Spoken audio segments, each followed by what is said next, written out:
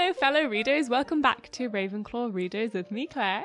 And Ella. And Paul. This week we are looking at Chapter 16, Through the Trapdoor, and comparing it to Chapter 8 of Alice in Wonderland. So Alice's Adventures in Wonderland is a classic Victorian children's tale first published in 1865 by Lewis Carroll, and as most of you already know probably, the story follows the bizarre adventures of young Alice after she falls down a rabbit hole and finds herself in the nonsense fantastical world of Wonderland. So before delving into what happens to Alice, let's find out what happens to Harry in this very eventful penultimate chapter. Ella, would you please take it away? Yeah, this is probably the longest summary. In fact, not even probably. This is definitely the longest summary I've ever done. So, after sitting their end-of-year exams, Harry, Ron and Hermione are able to focus on the Philosopher's Stone again, and it suddenly occurs to Harry that it can't have been a coincidence that Hagrid managed to obtain an illegal dragon's egg right at the moment he really wanted one. Rushing down to Hagrid's cabin, Harry, Ron and Hermione are horrified to learn that Hagrid told the stranger in the Hog's Head how to get past Fluffy.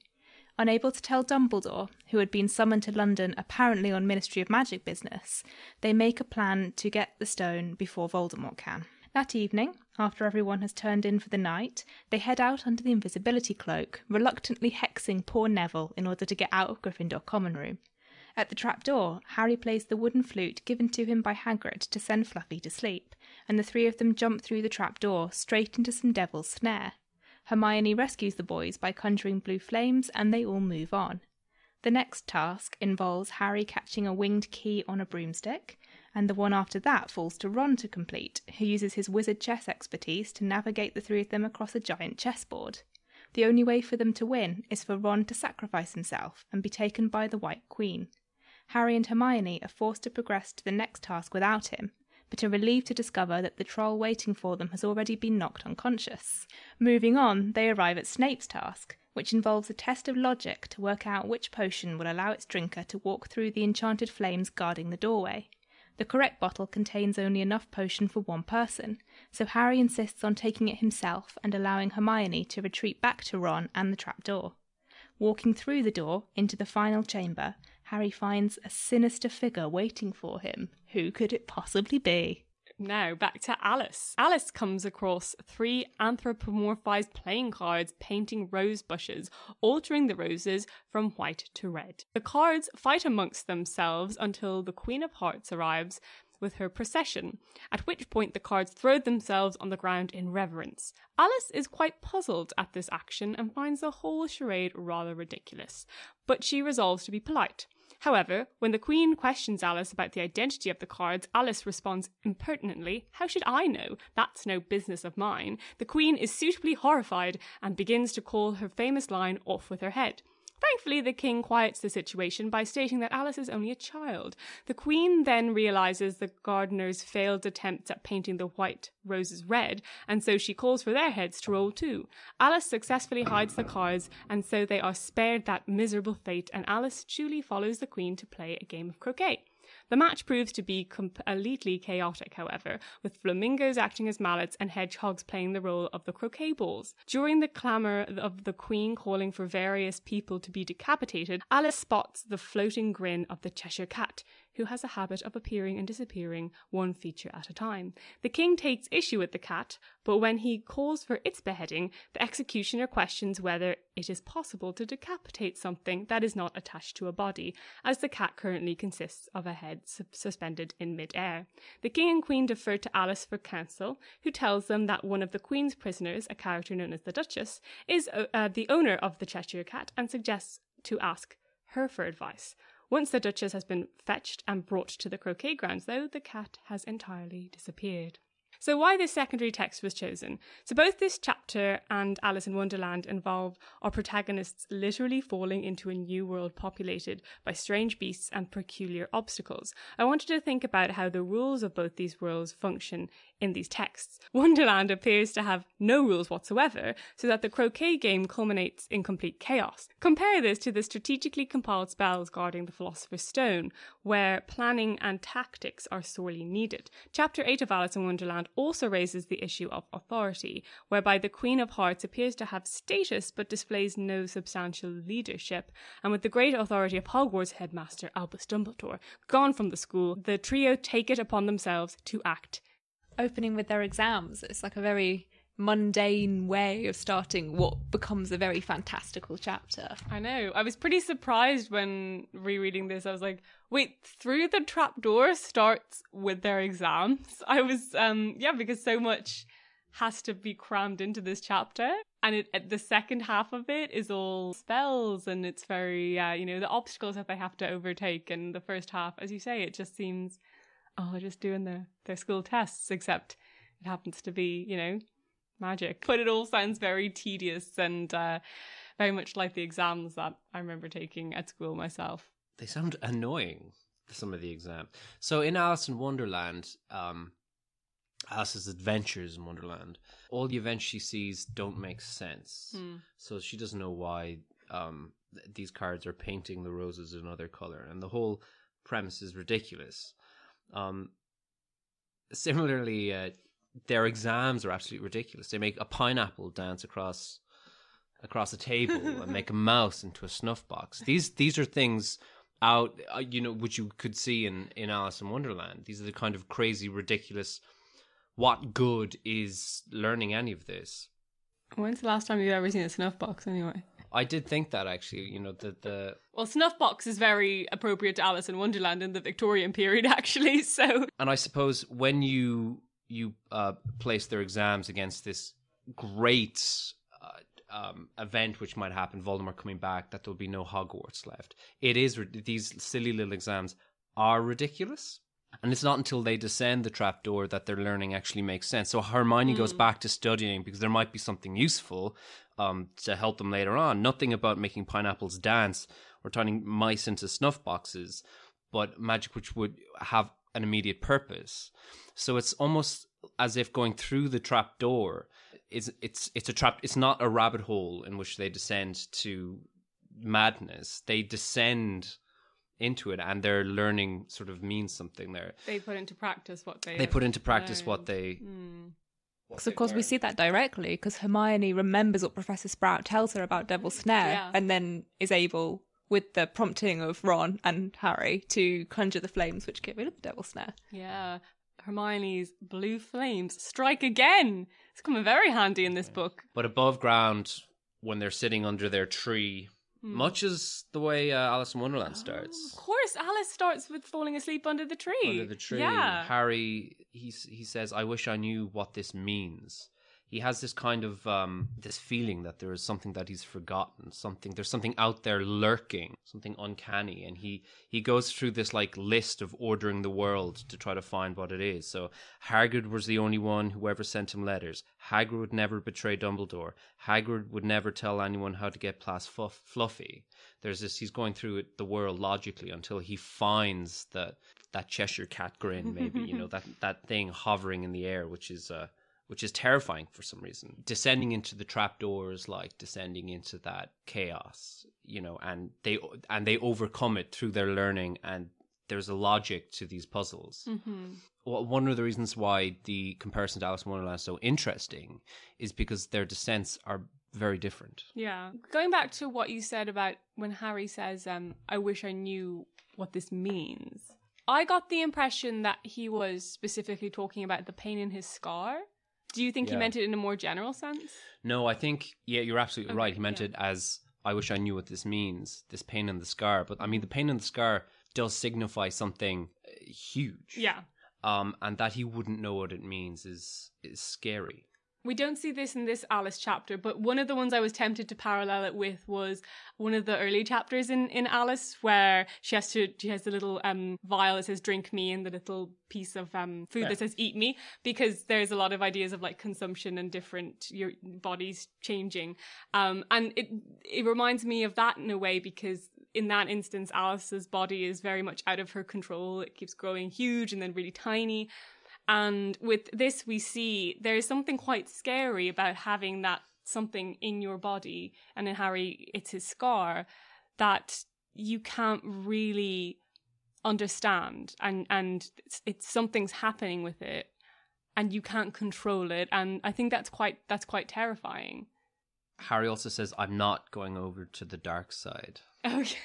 He has this big speech about there won't be a Hogwarts to get expelled from. And in order to do that, he has to confront not Snape and not Voldemort, but he must jump it. You know, he's the one who jumps into the trapdoor. He embraces that unknown quantity. I feel like Alice does as well. And I wonder if part of it's like the adaptability of children. Yeah. But they deal with these crazy circumstances so well. Like, this is nothing like they've experienced before. And in Alice's case, it's completely illogical and hard to follow. I mean, at least the descent through the trapdoor for Harry, Ron and Hermione has logical rules, even if it's quite a difficult situation. But they all handle it really well. Yeah, the crazy logic of Wonderland seems to overwhelm Alice, whilst Harry and the gang overcome that dark place. I think by the time Alice is in the Croquet Grounds, this is chapter 8 of Alice in Wonderland, which is a very short book, so it's more towards the end of the book. She has had to reason with the fact that she is in this crazy world. So she is getting used to the insanity of it, and she's kind of just going along with it. There are a few times when she tries to bring her own societal rules that she's learned, you know, by being polite to the Queen. But then she realizes these are just playing cards. I don't need to be afraid of them. I don't need to do anything ridiculous. And she's able to kind of take control of the situation herself. And even towards the end of the chapter, then the Queen and the King look to Alice for advice about what should we do with the Cheshire Cat. Whereas, yeah, with Harry, Ron, and Hermione, as Paul said, the logic that they take in from the rest of the magic world does serve them in a way that the logic of Alice's world doesn't necessarily help her. Certainly not with the croquet game. No. There's no mastering that beast. There is that one trial, though, which is the troll. Whose trial is that? Quirrell's. Yeah. That's the only trial that doesn't reset. So all of these trials are what are they, magic incantations? As we said, there is a logic to them and you can work them out, but I wonder if the dark arts don't have that kind of logic, and that in the instance of the troll, the only thing you can do is hit it. And there's something permanent about that violence that there isn't about even Ron's supposed death. Yes, when Ron has to sacrifice himself on the chessboard and he gets taken out by the stone arm of the White Queen, which is quite a terrifying image, and this idea of this poor little 11-year-old boy being dragged off completely unconscious. That's quite scary, but like you were saying, Paul, they're not worried about him being dead. I guess they figure out then that must be Professor McGonagall's transfiguration obstacle. And I suppose you'd probably think that Professor McGonagall isn't going to kill anyone, even if they are after the Philosopher's Stone. Ron seems quite enthusiastic. Ron is loving it. In sacrificing He is in himself. his element, guys. This is what chess is about. I wonder why. I wonder if that's why Hermione is not good at chess. She's not willing to sacrifice that thing. You know, she says to Harry, books and cleverness, there are more important things, friendship and bravery. I mean, Ron exhibits both of those in his sort of sacrifice.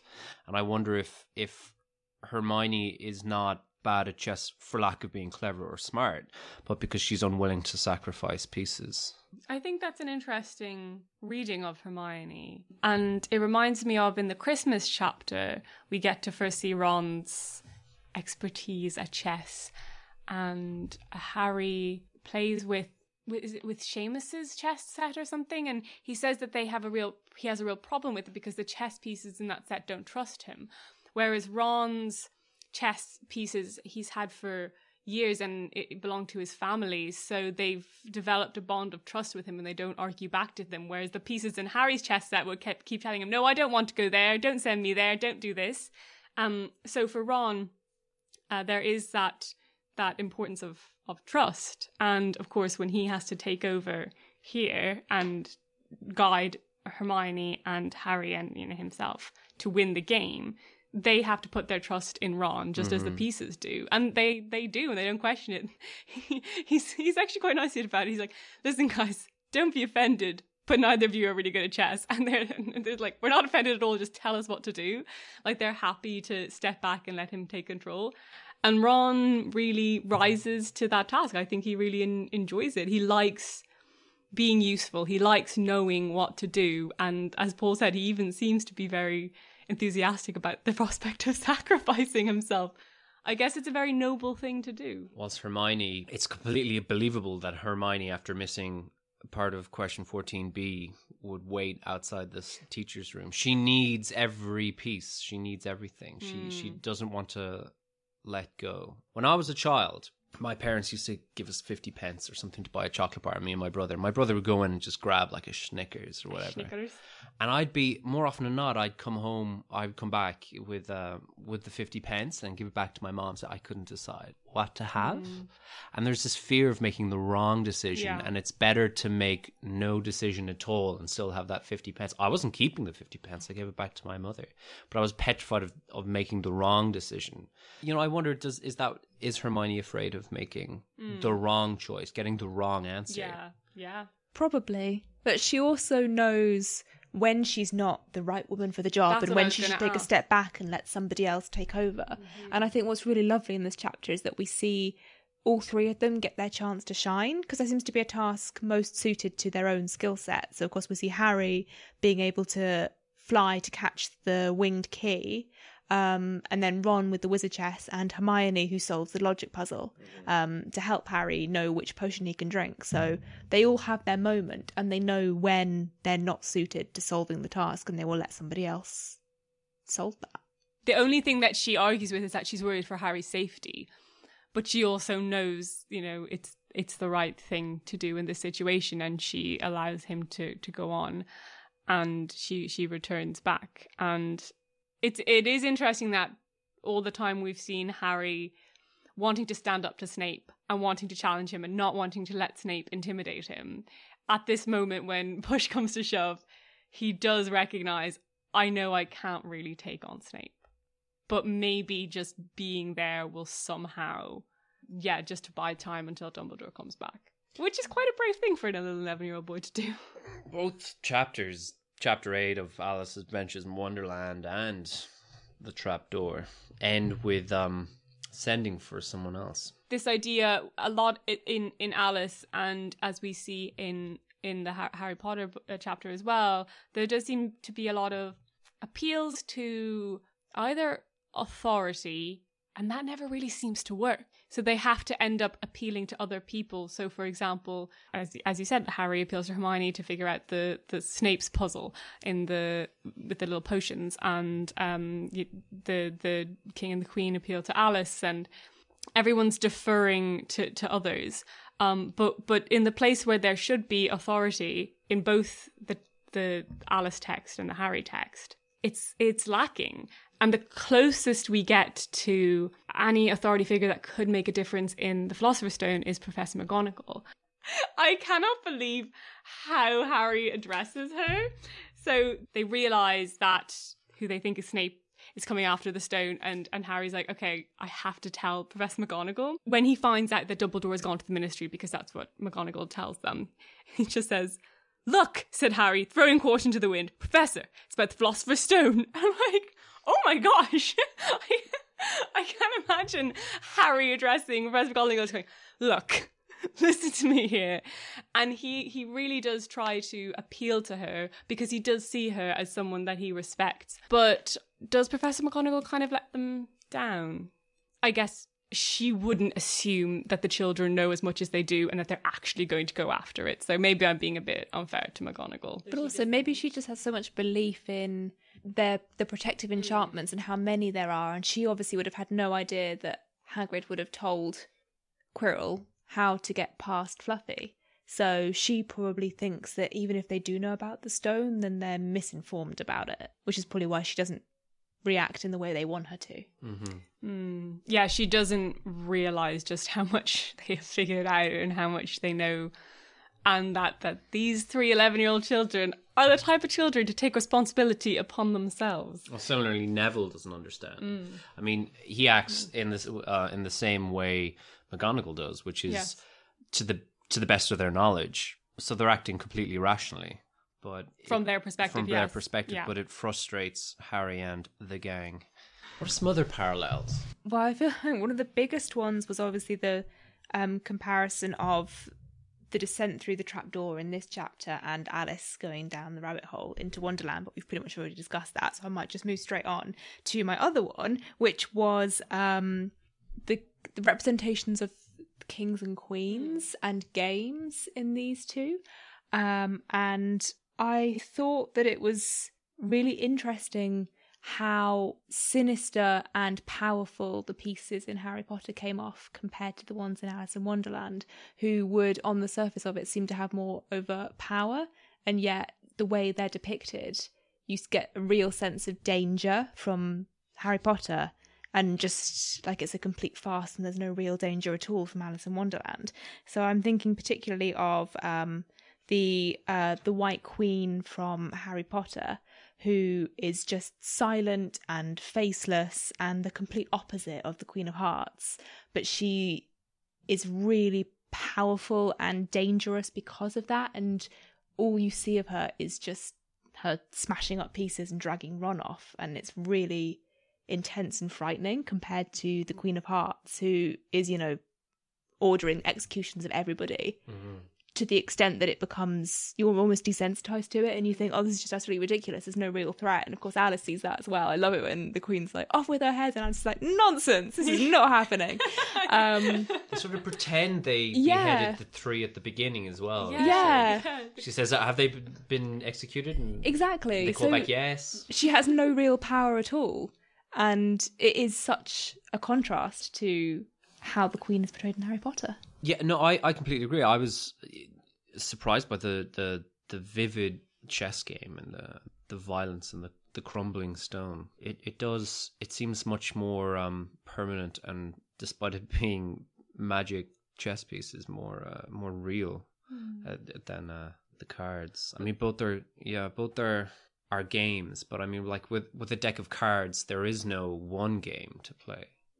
There's just 52 cards and you can make up a game, but with chess there is one game and the pieces facilitate that game. And it's very much you win or you die is the situation that Harry, Ron and Hermione are facing. There's real threat. Even thinking about just the base materials of both the cards and the chess pieces. So the cards are just these flimsy pieces of paper that can be torn, but the chess pieces are these great stone figures, and there's something about stone, the towering figures of stone that's I mean, even looking at something like Stonehenge, and you have these ties to these great structures and things that have just last for hundreds of thousands of years, very reminiscent of some of like the great statues, for example, in the real world, and also in other fantasy stories. Particularly, I'm thinking of Lord of the Rings, where there's lots of instances when they come across huge statues or crumbling statues, and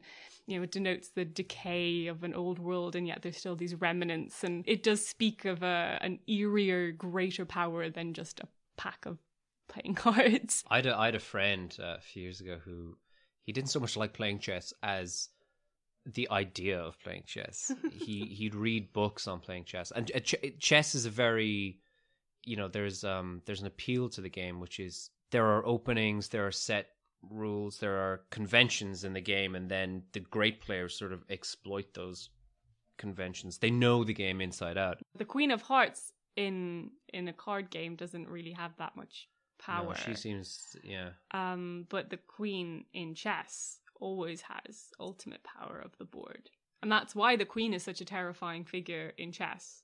That also seems to translate to Alice in Wonderland, how the Queen is the most powerful figure. We also see that in Alice in Wonderland, and how the king in chess is, ultimately you have to defeat the king to win. So the king should by that logic, be the most powerful piece, and yet the king really can't do very much. He can only move one square at a time, and he has to be defended at all times. And in the Alice in Wonderland chapter, we see the same kind of he's kind of overshadowed, ineffectual and overshadowed by the queen, who absolutely dominates him.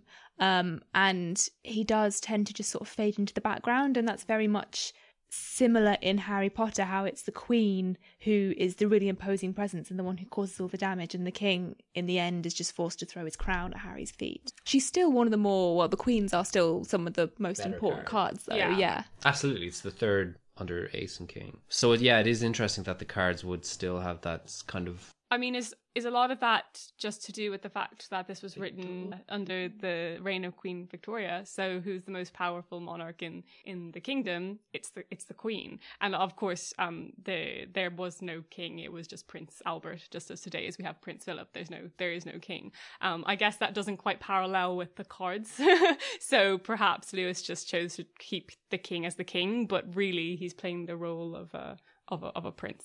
I definitely read it that way as well. Is it significant that the king's argument about beheading the Cheshire Cat is anything with a head can be beheaded? Yes. Whilst the executioner, is it the knave, says I think it is, yeah. He doesn't have a body, therefore he can't be beheaded. And it is not the instance that the body is invisible, because Alice waits for the Cheshire Cat's ears to appear before she speaks so that it may be heard. Under that logic, the cat is not merely invisible, but is materializing. Yeah. And without ears, it can't hear. So the king's argument is this abstract. If something has a head, it can, and alive, it can be beheaded. But in practice, the knave, that's not what the knave experiences.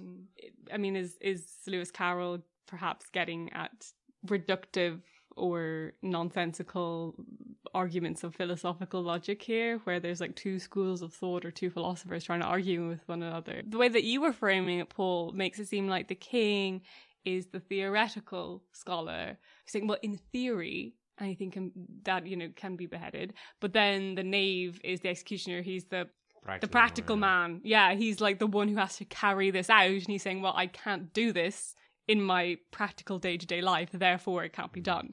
And then the queen says, well, if it's not done, then everyone's dead. Where does that put her? But are we falling into the trap of trying to actually apply logic to Wonderland, and ultimately that can't be done? That's the joy of reading it. Yeah, that's why I think it's such an enduring text, because it does make you think about these things. And there's not necessarily answers. So it opens with a riddle: how is a raven like a writing desk? Which famously is not answered in the story. But there are so many people have suggested, have thought about it and suggested answers.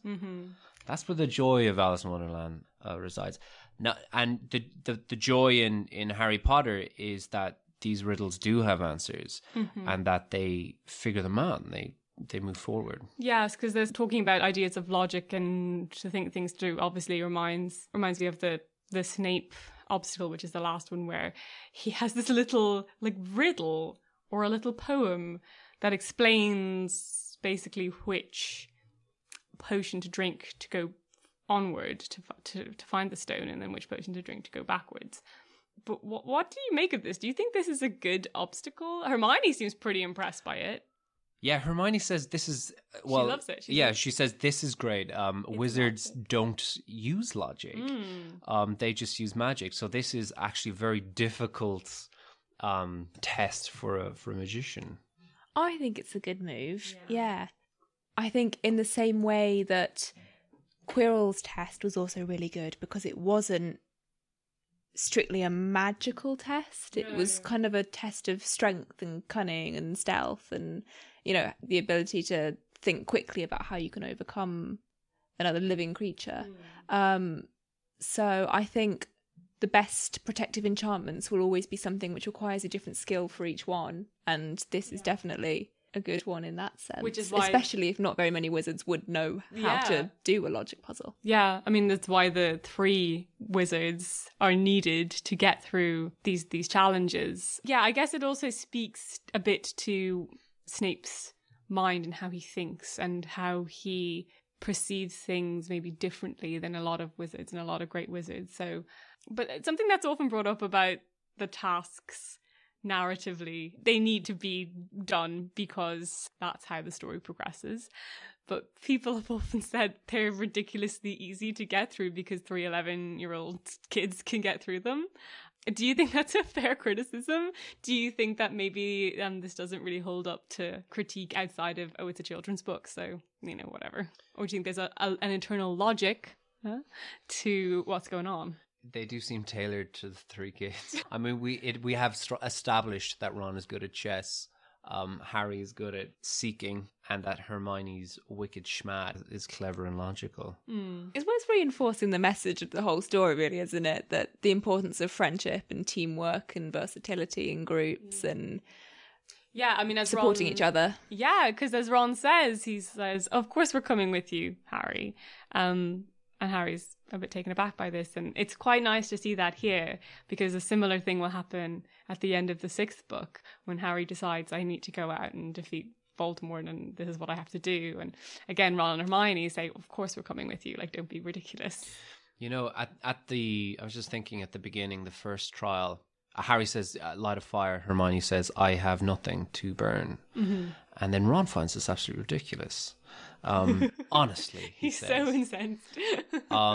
Because he's grown up in the magic world, so it would make sense for him to magic something. Whilst Hermione appeals to the logic of the world she grew up in, which is you need, in order to start fire, you need wood. Where there's smoke, there's fire doesn't exist in the wizarding world. They can just conjure smoke. So perhaps if Hermione was lying on the chessboard dying, and Ron went... He doesn't die, it's all right, Paul. Ron is not dead, it's okay. Ron went into the logic puzzle. His first thought would be, there must be a magic spell to counter out this. That's true, yeah. So that's why, it's such a good trial. Because a wizard grown up in the wizarding world would think there must be a spell. The way to overcome this is through magic, not through that kind of logic. That even speaks to Snape's childhood, actually, as well, because we shall find out that his father was in fact a muggle.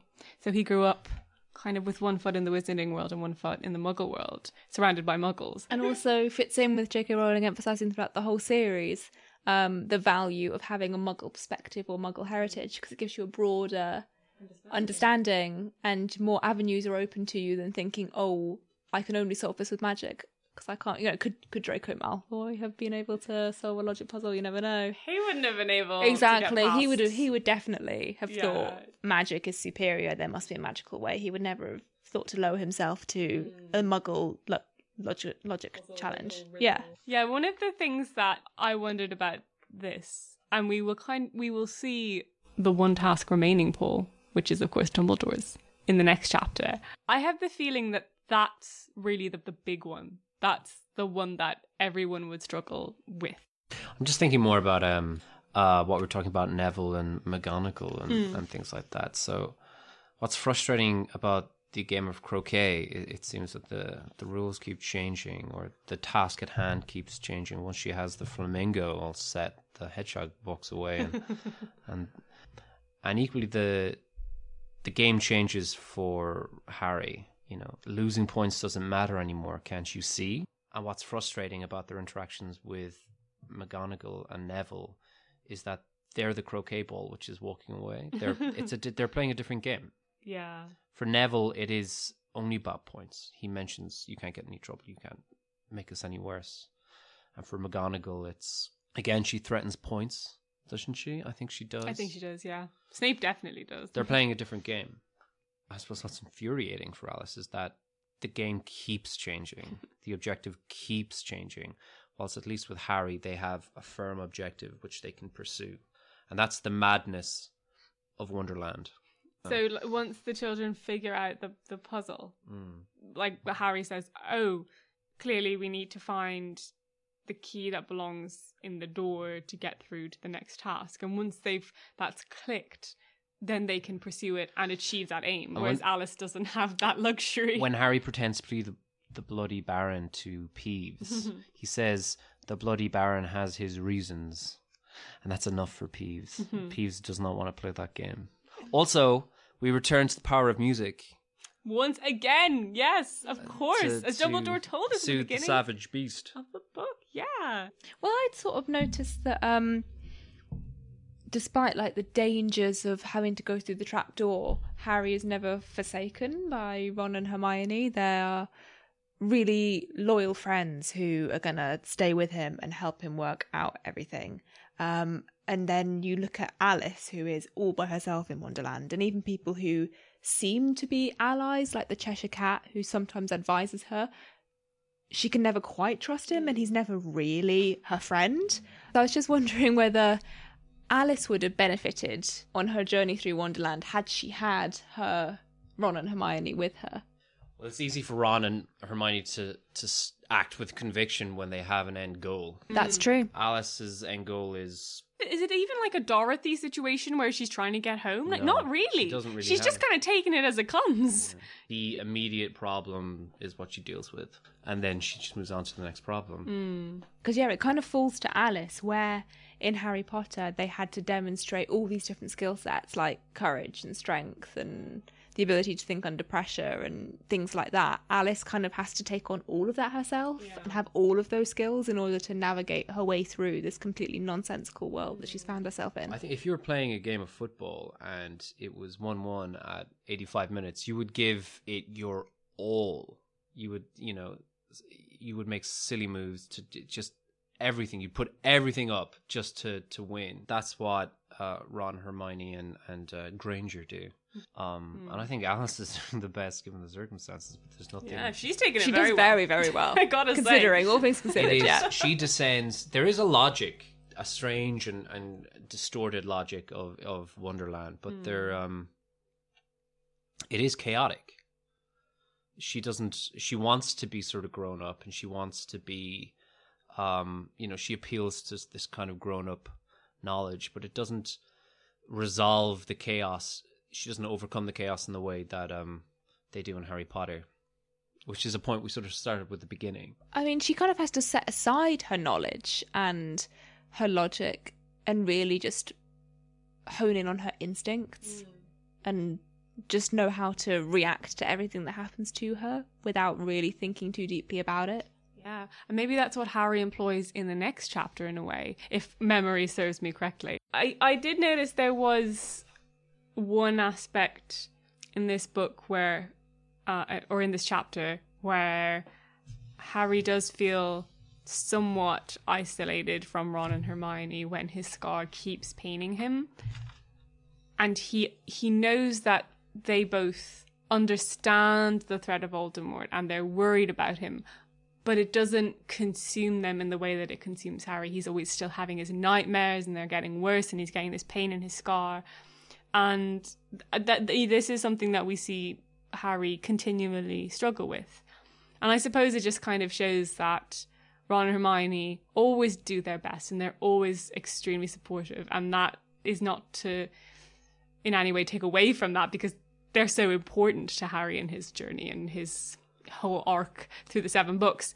But there's still always a bit of Harry that does feel inherently isolated from others. The scars is a reminder that it reminds us that Harry is a little bit older.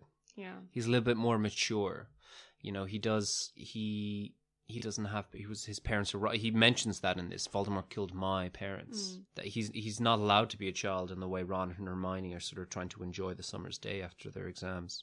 And he has that feeling that something's not right, that there's some responsibility calling him, which a child would put aside and not even realize. But there's something there lurking, and he has to confront it. A cat may look at a king. So Alice says to the king, when the king starts calling for the Cheshire Cat's head to be beheaded, she says, "A cat may look at a king." I read that somewhere, but I can't quite remember where. It's an old proverb that means that those lowly, even peasants in society, can have rights as a king or a nobleman would. And maybe that's what we see here in the children taking on this great adult responsibility. They're acting in that vein. And it's interesting that Alice says that she read it somewhere but she can't remember, and it's like a proverb is something that you don't just see once, but you see many times, so that it's almost alive in you. You almost just feel it in yourself. And I just thought that was like a really interesting, it's like an instinctive thing almost. It's a literalization of the line. It's a childish sort of reading of it. A cliche or a proverb is something that you've heard a million times. It doesn't necessarily, we all fall back on these, and you know, the way we fall back on these kind of cliches is not to acknowledge the individual nature of the thing at hand, but to sort of say this proverb, this ready-made and mechanical phrase. Well, thank you for listening, readers. And next week will be our final chapter, chapter 17 of The Philosopher's Stone, The Man with Two Faces. And we will be reading that in parallel with Christopher Marlowe's Dr. Faustus. And we will be looking at the opening scene, scene 1, and the closing scene, scene 14 from that play. So join us then. Thank you very much. Bye. Bye. Bye.